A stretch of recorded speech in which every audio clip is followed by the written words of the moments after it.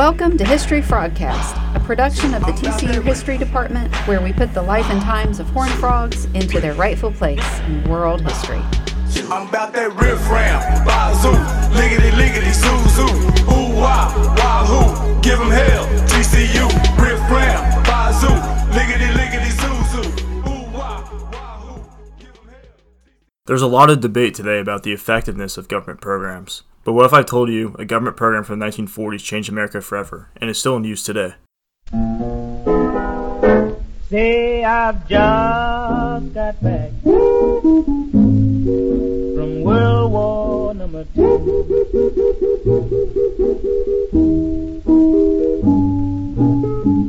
I've just got back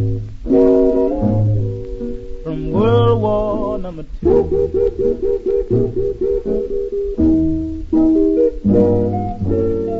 But it seems to me I still got some shooting to do.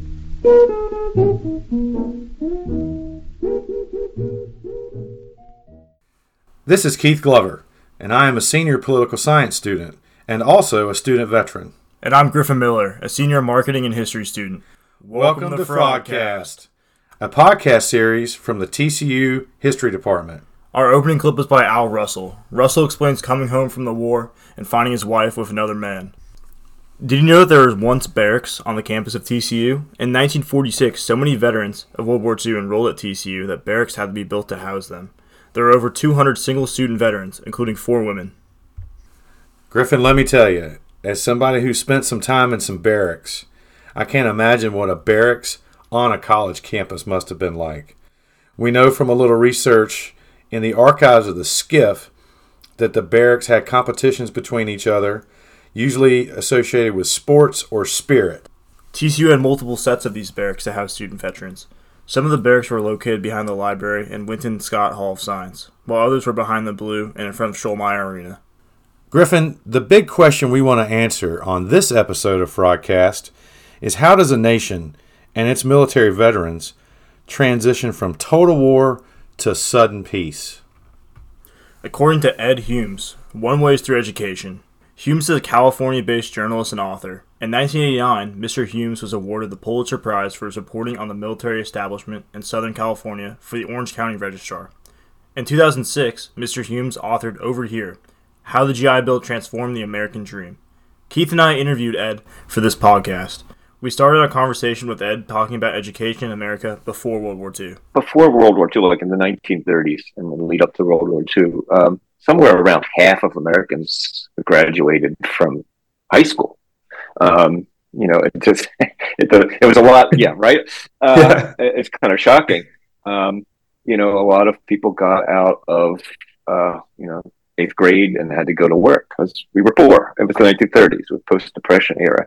And the economy was in the tank right up until the war broke out. So that kind of, things were improving, but education wasn't on the radar for most people. And the middle class was really tiny. So you either had a lot of money or you were a renter and working class. It's exactly what it was.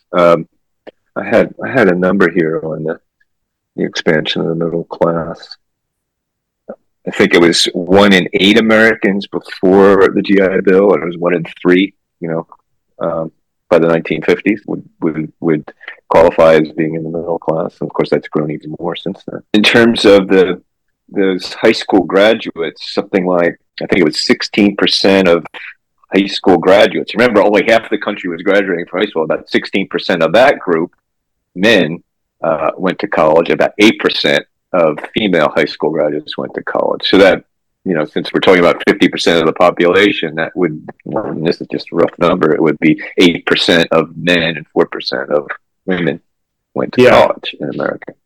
And after, within, by the early 50s, we were seeing high school graduation rates of 75%. So it went from 50 to 75% in a very short time.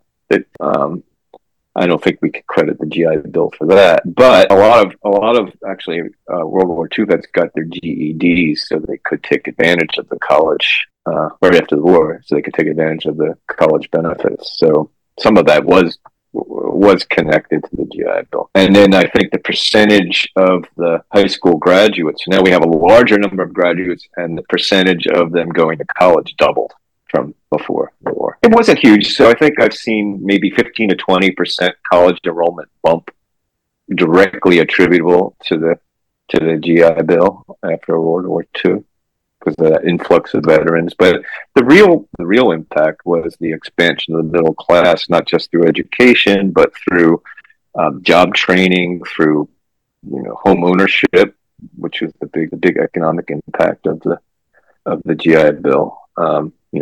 Nation of renters becomes a nation of homeowners after directly due to the GI Bill, and the prosperity that went along with that. It was the children of the World War II veteran population, that age group, that all went to college. So the benefits of the GI Bill really were a ripple effect. That even though my dad was World War II, and the family house was a GI Bill house, and it was expected that I would go to college. I was, one of the first generation where that was an expectation, not just an aspiration.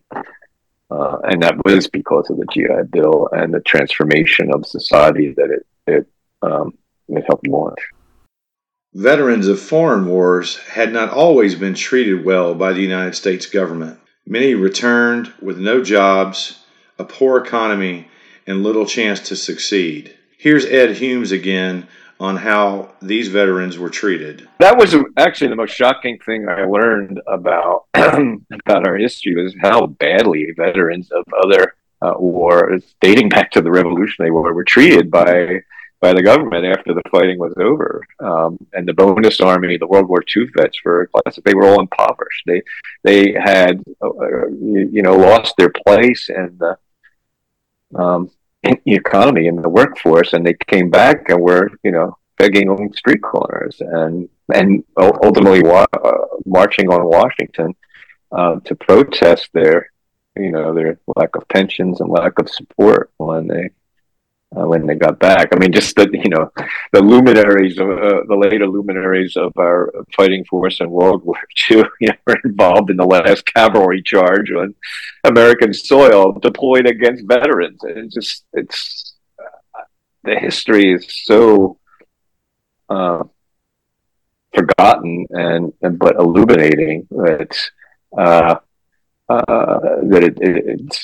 I thought it was important to include that in the book, but it also set the stage. There was a fear that all these many more veterans were coming home, and there was not going to be jobs or places or homes for them. And if that group started marching on Washington, there was genuine fear in Congress that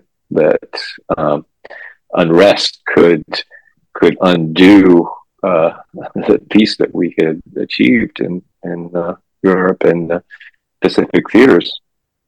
So we got to take care of the veterans. It was in latent self-interest, I guess, was the original impetus for this GI Bill, but it ended up being much more far-reaching than anybody anticipated. I think you probably read that the program they thought would be most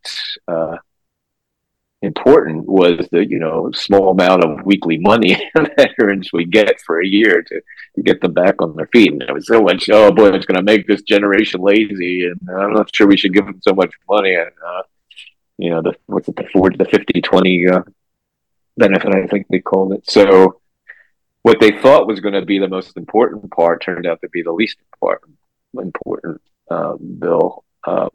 They didn't expect so many veterans to take advantage of the education, and they didn't really foresee how the housing market would be changed when they passed these bills. They were just trying to tamp down any potential political unrest.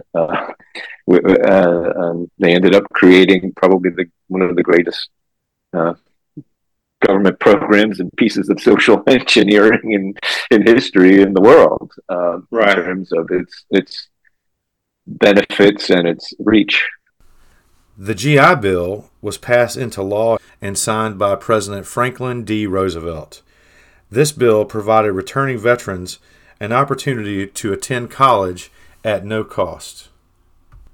The bill also provided veterans a low-interest loan backed by the United States government to buy a home. Combined, these created a generation of Americans who were both college-educated and homeowners.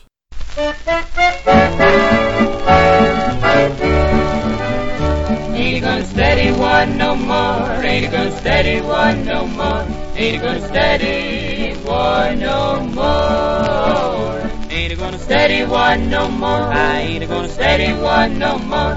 Ain't gonna study one no more. Gonna lay down my burden down by the riverside. Down by the riverside. Down by the riverside. Gonna lay down my burden down by the riverside to study one no more. I ain't gonna study one no more. I ain't gonna study one no more. Ain't gonna study one no more.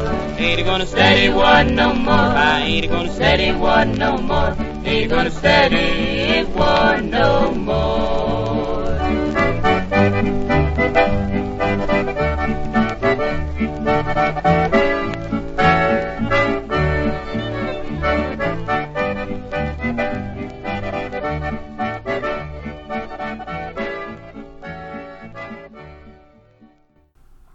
That was the Thomas Family and their 1946 song, Ain't Gonna Study War No More. The U.S. population during World War II was about 139 million. Of that 139 million, 1 in 8 Americans served in uniform during the war. 50% of service members before the war never finished high school. The GI Bill gave millions of veterans the opportunity to go to college. Nearly 8 million veterans used the bill in its first 5 years. Quite a few notable figures were, and political leaders and presidents were, and presidential candidates were educated only because of the GI Bill. There was 14 Nobel Prize winners, a couple dozen Pulitzer Prize winners, 238,000 teachers, 91,000 scientists, 67,000 doctors, 450,000 engineers educated and got their degrees and their advanced degrees with the GI Bill. These are guys who built modern America. Everyone I interviewed said, "There's no way I was going to college. This wasn't an option." And then I came home and found out, well, damn, I can do this. I can change my life by getting that degree. And the great movie director and stage director Arthur Penn told me, "Oh yeah, I was going to go work in my dad's watchmaking shop repairing watches."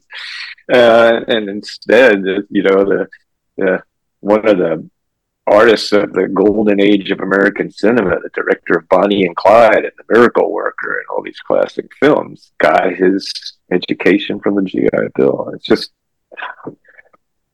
everything. Yeah. Engineering, arts, science, medicine, cures were discovered by people educated with the GI Bill. The secrets of atomic energy were opened up by GI Bill graduates.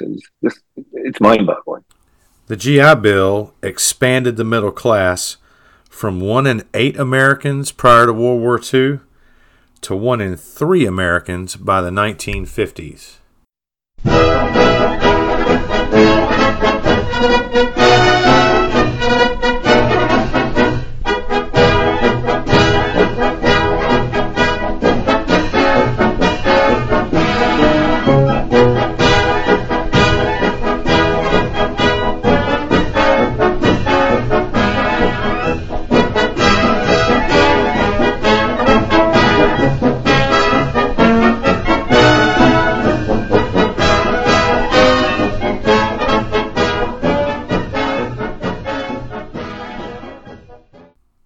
The song that was just played was The Caissons Go Rolling Along. Historically, a caisson is a chest or wagon that has been used to carry ammunition. Post 9/11, the GI Bill is still providing opportunities for veterans to pursue higher education. Presently, TCU currently has 400 student veterans. The post 9/11 GI Bill and its companion program, the Yellow Ribbon Program, allows student veterans to attend private universities like TCU, and also provides a monthly housing allowance. We had the pleasure of interviewing Vic Pena, a TCU student who is currently utilizing the GI Bill, as well as the Yellow Ribbon program. So introduce yourself to our listeners. Yeah, my name is Victor Pena. I'm a senior communication studies major, and I'm from Dallas, Texas. And tell us about your time in service. Well, what branch did you serve in? I was in the United States Army from 2017 to 2020, and I was a 91 Bravo light wheeled vehicle mechanic. So that's like Humvees. What else did you work on? LMTVs, MTVs. And what base did you serve at? I was at Fort Carson, Colorado Springs. The whole time? The whole time. And you're using your post 9/11 GI Bill here at TCU, correct? Correct. And how important has the access to the GI Bill been to you in your pursuit of higher education? I would say it's been the most important. I never thought that I was ever going to get to go to college. So to get a chance to go to college and to get a chance to go to university at TCU is really only possible because of my time in the military. And when do you graduate? Spring 2024. Awesome. And what do you plan on doing after you graduate? I plan on starting a family with my wife and staying here in Fort Worth. And I'm looking at professional remote opportunities in either HR or recruiting. Awesome. And Vic, what would you say has been your biggest challenge being a college student after your time in the Army? Well, as I mentioned previously, I never planned on going to college. And I was certainly not the best student. So coming back to college, I had to relearn how to be a student again and relearn what studying was. And it's basically like learning a new skill. Pretty much. But I will say from my time in the Army, I am a better student now than I ever was growing up in high school or anything like that. Awesome. Well, thanks a lot, Vic. It's been great talking to you. Hope you have continued success here at TCU. Go Frogs. Griffin, we're recording this podcast on the week of not only Veterans Day, but the 248th birthday of the Marine Corps. In honor of the Marine Corps, here's a little clip from the Marines hymn. Semper Fi and happy birthday, Marines.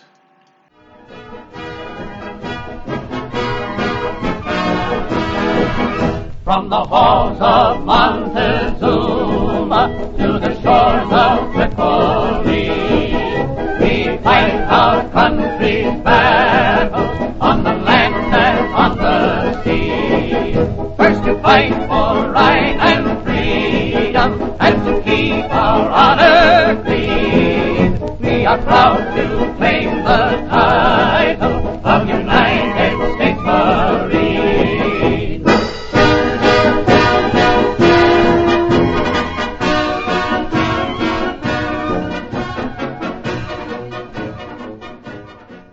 Griffin, that was the Victor Miller Band and their 1942 version of the Marines hymn. Very motivating. To quote Ed Hume's book, FDR never got a chance to remake America. Instead, the GI Bill did. If you're interested in learning more about the GI Bill, as well as its impact on America as a whole, please check out Over Here, How the GI Bill Transformed America by Ed Humes.